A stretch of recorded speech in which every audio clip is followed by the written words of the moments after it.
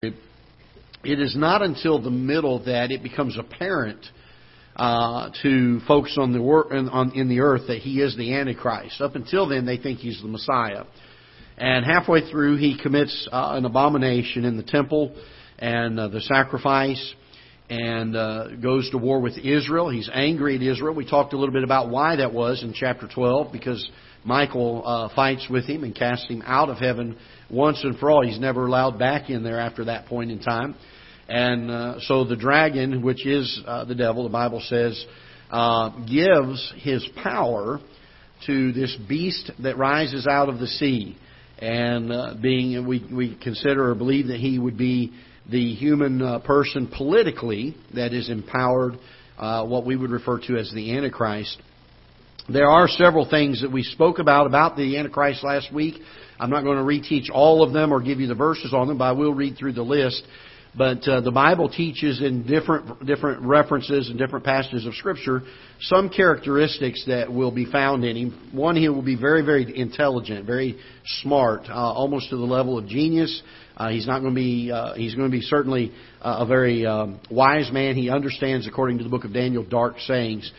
He will be a citizen of one of the countries of the old Roman Empire.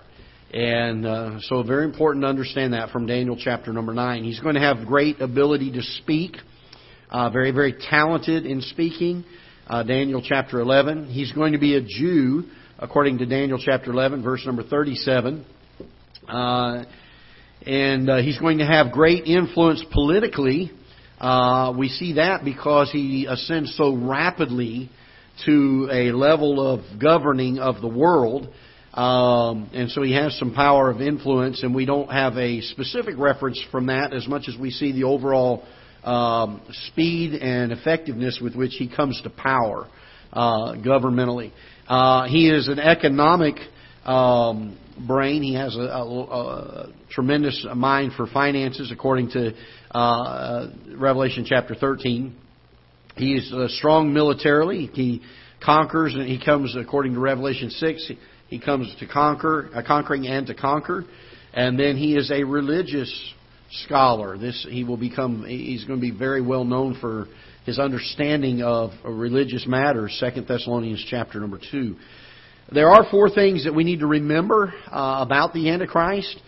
Number one, he cannot appear until after the rapture, according to 2 Thessalonians chapter 2, verses 7 to 8. So if anybody ever says that the Antichrist comes prior to that time and goes into power, while he may be in existence, he will not be in power and able to do the things that Revelation speaks of him doing until after the rapture has taken place.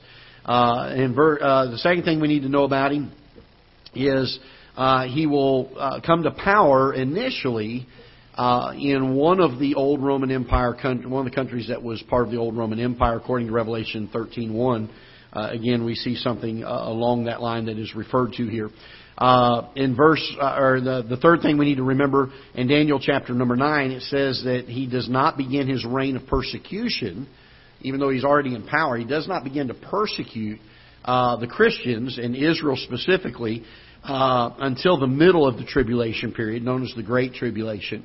And then the next thing to remember is his power will only last for a short while.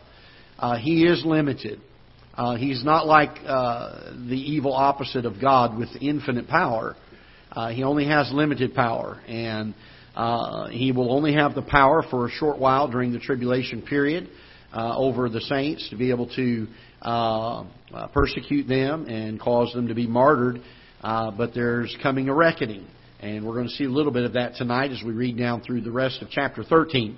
Let's look in verse number 6, and that's kind of where we ended up last week.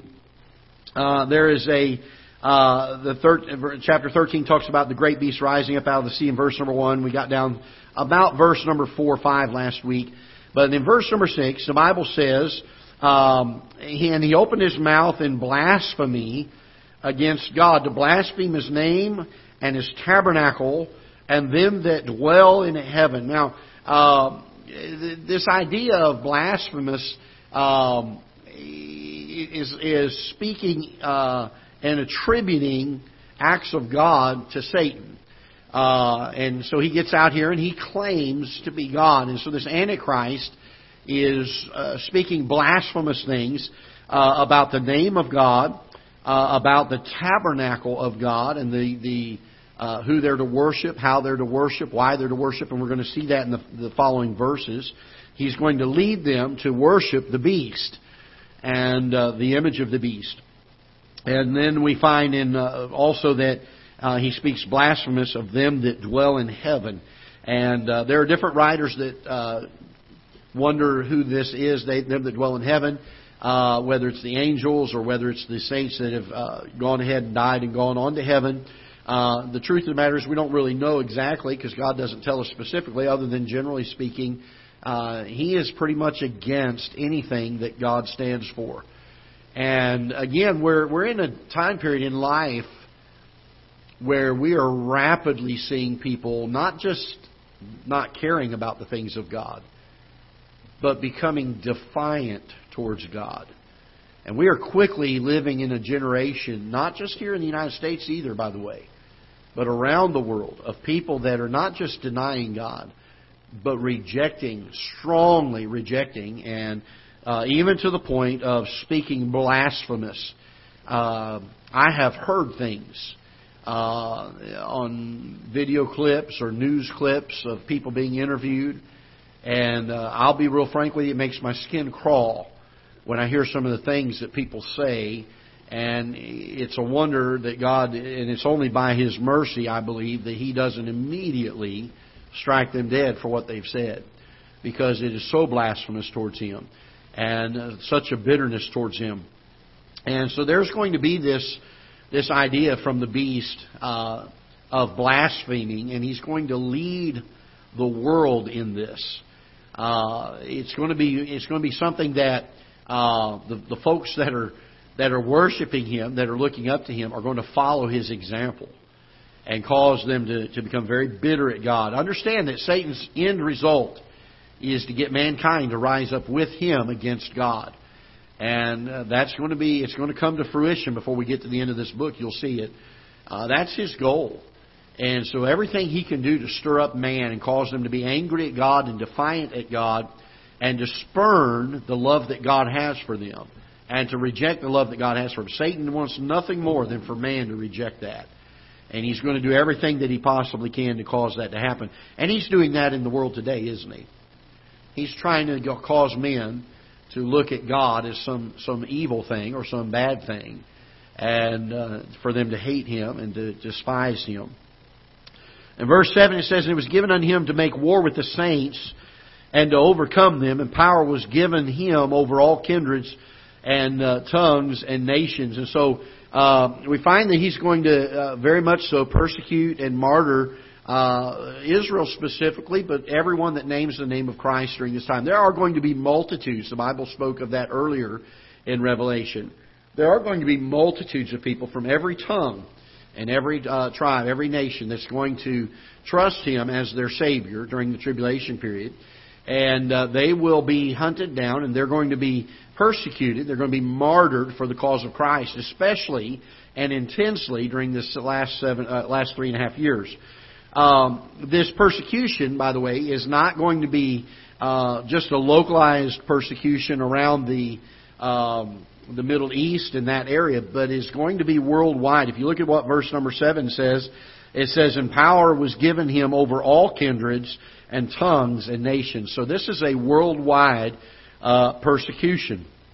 "And all that dwell upon the earth," and verse 8, the Bible says, "And all that dwell upon the earth shall worship Him, whose names are not written in the book of life of the Lamb, slain from the foundation of the world." So everyone that is not saved during this tribulation period is going to worship this beast. Now, so far, here's what we have. We have the dragon that was spoke of in chapter 12. He appears in heaven, and of course shortly thereafter is kicked out of heaven. And the Bible says he is the devil. It is Satan himself. Then we have the beast out of the sea, and he gets his power from Satan. And he's the political leader that rises up. And we're going to look at another character here in just a moment, and that is going to be the beast from the earth. And the beast from the earth gets his power also from the dragon. But his sole purpose is to get the world religiously. And he's going to be the religious leader, if you will. His goal is to get the people to religiously worship the beast that was out of the sea. There is a parallel that Satan is trying to draw through these three characters to indicate to the world a trinity similar to what God is. The beast out of the sea, for instance, has a wound unto death, a mortal wound. A deadly wound is what the Bible refers to it as, and he's going to recover from that. He's going to be healed of it supernaturally. Then the beast of the land, who I believe is the parallel to the Holy Spirit coming, when he comes on the scene, he's going to enable people to, or especially the Antichrist, to do great works, miracles. He's going to be able to bring life to an image and cause the image to speak. He's going to be able to call down fire from heaven. And again, to parallel the power that God gave the early apostles when the Holy Spirit came to them on Pentecost. And so we find here in chapter 13, in chapter 12 and 13, Satan kind of building, if you will, an unholy trinity of characters that he's trying to counterfeit to the world and cause them to believe that this is God Himself and they're going to worship Him. So as we look at these things, it helps us to understand a little bit. All those in verse number 8 that are not saved, their names are not written in the book of life of the Lamb that was slain from the foundation of the earth, are going to worship Him.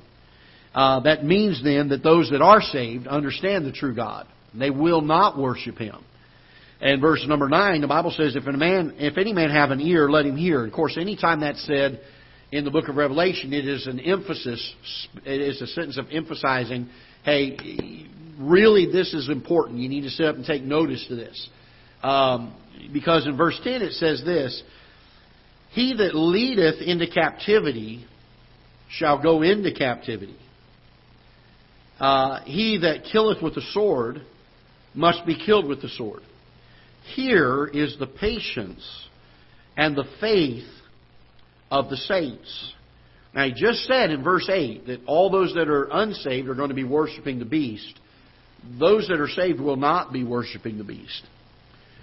But he tells them, and it seems to be the case in verse number 10, that John is instructing these folks, and that this will be the case during this time period, that those that have named the name of Christ, those that have trusted Him as their Savior during the tribulation period, will not resist the persecution, but they will submit to the persecution. They will not rise up violently and try to defend, but they will go through the martyrdom with grace and with peace. And notice what it says here, that while the beast overcomes the saints, look at verse number 10. The Bible says, here is the patience and the faith of the saints. They're patient in tribulation. And so we find here that, again, when we read in chapter 12, if you remember, that they overcame him by the blood of the Lamb, by the word of their testimony, and by what? They loved not their life unto death. Patience and faith. The word of their testimony being their faith, they're loving their life unto death, patience in persecution, willing to be martyred rather than to deny Christ. The Bible, hold your place here for a minute, and I don't know if I can find this passage or not. Let me see if I can real quick. Hold your place here. Let's turn to Revelation. Let's see, verse number. Go to chapter number 12. Hebrews chapter 12. I'm sorry. Hebrews chapter 12. Hold your place in Revelation. Hebrews chapter number 12. Paul, or the writer of Hebrews, is speaking here, and he says, wherefore, seeing we also are compassed about with so great a cloud of witnesses, speaking of those he mentioned in chapter 11, let us lay aside every weight and the sin which does so easily beset us, and let us run with patience. Do we see that? Run with patience the race is set before us. Why do we have to run with patience? Are there persecutions that come? Are there trials that come? Does Satan try to put a target on us? Does he shoot his wiles at us trying to destroy us? Why would we require patience if we're to run the race? obviously there are some things that would hinder us from the race. And we are not to give up, even though those things sometimes come into our lives. We are to run it with patience. Notice what he says here, looking unto Jesus, the author and finisher. Not only is He the one that started it in us and began the good work in us, but He will continue to perform it. And the Bible says He's the author and the finisher of our faith, who for the joy that was set before Him endured the what? This is the patience He's speaking of here. Physical suffering, persecution. Endured the cross, despising the shame, and is set down at the right hand of the throne of God. And so we can understand a little better the context of this, that it is dealing here with physical persecution. He goes on to say, for consider Him that endured such contradiction of sinners against Himself, lest ye be wearied and faint in your minds. Ye have not yet resisted unto blood, striving against sin. In other words, He's saying, listen, you haven't had to do this yet, but there is going to come a time. And when it does, you need to be willing to be patient in tribulation, to be patient in the suffering, to love not your life, even unto death, for the cause of Christ. I'm thankful in our lifetime we have lived in the greatest time of religious liberty ever in the history of man. We've been very fortunate. We're seeing those liberties eroded almost hourly. And there is a good possibility, I'm not saying it will happen in our lifetime, but there is a good possibility that in our lifetime, if the rapture does not happen before this time period comes, there may be a time where you and I may have to resist to the point of resisting unto blood. There may be a time of God putting us to the test and having to die a martyr's death. By the way, lest you say, well, that can't happen in the day we live, it is already happening. Not so much in the United States, but it is happening. Men and women around the world, literally every day of their lives, live in fear or live with the knowledge of, they don't live so much in fear, but they live with the knowledge of that they could be killed for their faith. Men that willingly volunteer to pastor in areas that they know other pastors have been killed. They're willing to lay down their life, and they love not their life even unto death. I say all that to challenge us tonight to examine our hearts. Because it seems like during the easiest of times, the church becomes the weakest. And it's during the times of great persecution that the church begins to strengthen. And people that make up the church oftentimes grow apathetic. We get to the place where when religious liberty is rampant and is available to us and is plenteous, and when the ease of worship and standing for God is certainly abundant to us, we become very lazy, apathetic, not a lot of strength. I was pressure spraying Miss Joanne's deck the other day. Went over there, I think it was yesterday, and trimming some tree limbs and some things. And Jonathan usually is my helper. He's out of town, so I called up my daughter. Oh, wow. And to watch her try to carry a little tree limb out to the truck. She was a trooper. She hung in there with me. But I looked at her and I thought, that's not the way that we used to work when I was a kid. She's had a life of ease. And she hasn't had to endure the hardships. And as a result, when the hardships come, she's not as well prepared for it. And I use that as an illustration to encourage us as Christians to take inventory of our character now, to purpose in our hearts now. I've heard people say, well, I'd be willing to die for the Lord Jesus Christ. And I am of the opinion, and I believe even scripturally speaking, there's some evidence for this, that if we're not willing to live for Him, we will never be willing to die for Him. If we're not willing to say, I will obey this book without excuses, I will go to its pages, and if it says to do it, I will do it, regardless of the cost. And if it says don't do it, I won't do it, regardless of the cost. But because we have religious liberty, we've not had to resist unto blood, we've not had to be persecuted to the level of these people, we tend to say, I know the Bible says this, however, or but. God knows my heart. I struggle in that area. I know I do. It's just a weakness of mine. Well, let's purpose in our hearts now. Because if we're not willing to be obedient now, in the time of persecution, it will become very evident the flaws of our character.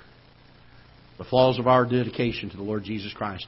The flaws in our purposing in our hearts to be true and steadfast to the Lord Jesus Christ. These folks are certainly, in Revelation chapter 13, are certainly men and women that are patient in their persecutions. And notice what he says here in verse 10. Here is the patience and the faith of the saints. They are willing to die rather than give up their faith. By the way, didn't we hear about another group of folks earlier in Revelation that were willing to die? In fact, they would rather die than give up their sin. Do you remember that? And here we have a group of people that said, I would rather die than to deny my Savior. My faith is strong. I will hold to the end. And the Bible speaks very clearly of this. In verse number 11, the Bible says, And I beheld another beast coming up out of the earth. This is a different one.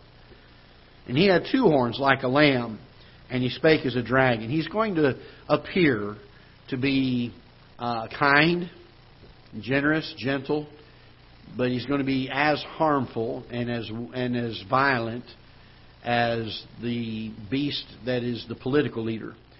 And this beast is going to rise up, and he's going to unite the world religiously and be the religious leader, as he says in verse 12, And he exerciseth all the power of the first beast before him, and causeth the earth and them which dwell therein to worship the first beast, whose deadly wound was healed. So his purpose is to bring men and women to worship the beast out of the sea.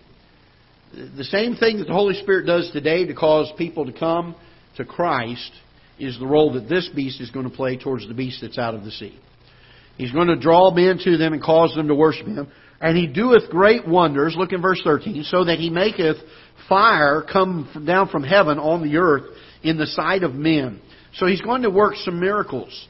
And He's going to try to use these miracles to convince men and fool men and dupe men into thinking that this is God's working. And it says in verse 14, and He does this, and the Bible says, and deceiveth them that dwell on the earth by means of those miracles, which He had the power to do in the sight of the beast, saying to them that dwell on the earth, and that they should make an image to the beast, which had the wound by a sword and did live. So they make some kind of an image. We don't know the extent of what it's going to be. But notice in verse 15 that he had the power to give life unto the image of the beast. That the image of the beast should both speak and cause that as many as would not worship the image of the beast should be killed. I was reading an article the other day of a place down in South America in one of the Catholic churches. There was an image of one of the Catholic, what they call saints. There was a stone image of him, and the article said that this image moved, and that they believed there was miraculous power because this image had moved. And you say, well, that's stone. That's no way it could happen. I believe Satan is a great deceiver. And whether he manipulated the stone or he caused the minds to see it by derision and just having their mind's eye see it move, I believe these people actually did see something. I believe it's the things that Satan is going to use in the world. He's already using it in some cases to cause people to flock there by the droves and to worship this image, to think it has some miraculous power to it. And it was talking about how there were so many people that were going to see it now from all around the world because this image, quote unquote, had moved. And this is straight out of the book of Revelation. It's going to happen. I don't doubt it in the slightest that they didn't see something very real. But I don't think it was of God. It looks like it's something that really is something Satan does, doesn't it? So they build this image, and he causes this image to have life so that it's able to speak. And notice what the image says in verse 15. It says that they should both speak, and cause that as many as would not worship the image of the beast should be killed. And so the image is able to speak. I believe he's going to give the command. You need to worship me, and if you don't worship me, those people that deny me and won't worship me, y'all need to go kill them. And he gives a command for them to be slain. And again, those that are lost are deceived by this. We saw that very clearly in verse number 14, that they are deceived by this. And so in order to differentiate, when he gives this command that they that don't worship the beast should be killed, he makes people make a choice. You're either going to worship me or you're not going to worship me. Look what it says in verse number 16. Verse number 17. 16. And he causeth all, both small and great, rich and poor, free and bond. So that's pretty much everybody, to receive a mark in their right hand or in their foreheads. There's been a lot of discussion over what's the mark. I've studied the Greek. I think I have found the answer to this definitively. I think I can say this on the authority of Scripture, that the mark that is spoken of here in verse number 17 is a mark. That took a lot of studying. But I got there. It's a mark. Is it a chip? Is it an implant? It may be caused by something like that, but the truth is it's a mark. That's what the Bible says. I'm just going to take it for what it says. It's a mark. All right? Is it the result of putting something in the hand and it scars over, scabs over? I don't know, but it's a mark. And it is something that I do know this. It's very visible. Because the purpose of the mark is twofold. Number one, it is to identify those that worship the beast and those that do not. And secondly, the receiving of the mark itself is an act of worshiping the beast. It's an act of commitment saying, we are worshiping him, I am with him, and the beast is with me. This is the mark that is being put in there. Notice what the Bible says here. It's going to be put in their right hand or on their foreheads.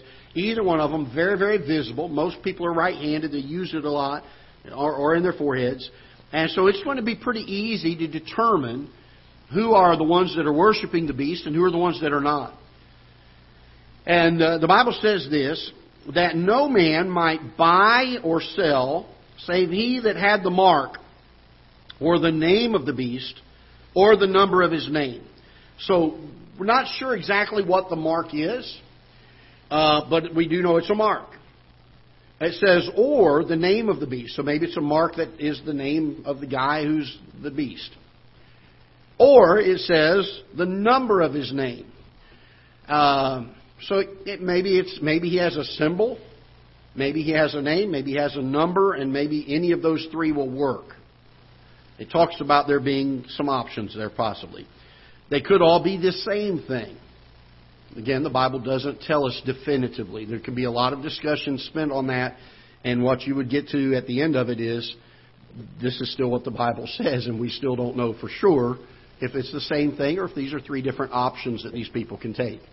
The important thing is to know that those that take the mark are doing it for the purpose of saying, we trust in the beast and we worship the beast.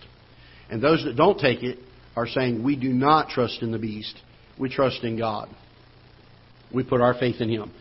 Here is the wisdom, verse number 18. Let him that hath understanding count the number of the beast. For it is the number of man, and his number is 666. So 666 is the number of the beast. So they can have his mark, the Bible says in verse 17, or they can have the name of the beast, or they can have the number of his name. Now, if they're all three the same, that's fine, but the Bible uses or. I think that those are three different things, and that they could have any of the three, and they would be able to buy and sell and trade. Verse 14, and I looked, and lo, or chapter 14, And I looked, and lo, a lamb stood on the Mount Zion with him, 144,000, having his Father's name written in their foreheads. Chapter 14 begins another pause, if you will, in the narrative of this great tribulation period. So chapters 12 and 13 are dealing with the 7 characters that are found.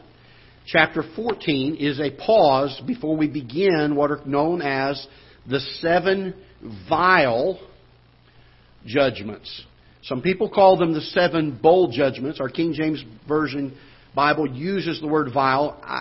I'm not opposed if somebody associates the word bowl with vial so that we can differentiate what word that is. If you're reading, it's not a problem because you see the spelling. But this is one of those words that has another word that sounds just like it, spelled V-I-L-E. And so when you're speaking it, it helps sometimes to express that these vials are not speaking of wickedness or darkness. It's speaking of a vessel, a container of some sort. And so there's getting ready to be the 7 vial judgments that we're going to speak about here in the book of Revelation. And before we do, chapter 14 takes a pause. And it's going to deal with some things here. And we're going to look at this a little bit more next week, the little pause between it. But it's interesting because we had a pause between the 6th and the 7th seal, before the 7th seal was broken, which contained the 7 trumpet judgments. We had a pause between the 6th and the 7th trumpet. And now we have a pause before we get into the vial judgments. And so we're going to take some time to look at Revelation chapter 14 next week. Let me encourage you, as we study the book of Revelation, to look for the things that are applicable now. Lessons to be learned now out of this book. Things we're to be watchful for. Things we're to be praying for. How does it affect my life today? Does it cause me to live more of a testimony for Christ? Does it cause me to forsake sin more? Does it cause me to be more of a witness to my neighbors, understanding what they're going to go through if they're not saved and this time period comes? There are many, many applications that can be found in the Bible when it comes to prophecy to our lives. And I want to encourage us in this. Tonight we spent a little bit of time dealing with the patience and the faith of the saints that are going to be persecuted and martyred for the cause of Christ. I would challenge us to think on this week. What if we were put in a situation like that? I'm not saying we'll be here at that point in time in the tribulation period. But there could come persecution before that time. There could come a time where we have to stand and boldly proclaim the name of the Lord Jesus Christ and be steadfast in our faith. We're really kind of getting to that point now anyway in the world. There's so much ridicule of the things of God and Christians are being timid. And we're deciding that we just really don't want to have a whole lot to do to stand for the Lord because we don't want to make waves. We don't want to offend. Can I tell you this? We need to be steadfast. And we need to stand boldly for what the Bible teaches. We're in the mess we're in today because now for several generations we have enjoyed the benefit of religious liberty. And we have not struggled or fought for it. And we've allowed a lot of it to erode. And I want to challenge us this week as we think of these folks that there's a history of them behind us. There's a future of them before us. I'd like there to be a testimony of those that are here now to be steadfast in the Lord, to be patient in tribulation, steadfast in our faith. Let's stand together. Father, we're praying that you'll dismiss us now with your blessings and give us safety on the way home. Lord, a number of our people not able to be here with us tonight. But Father, I pray that you would help us as we study these pages, not to just learn knowledge of what's to come. But Father, may it stir our hearts. May it challenge us. May there be some things that we look at in the examples that are shown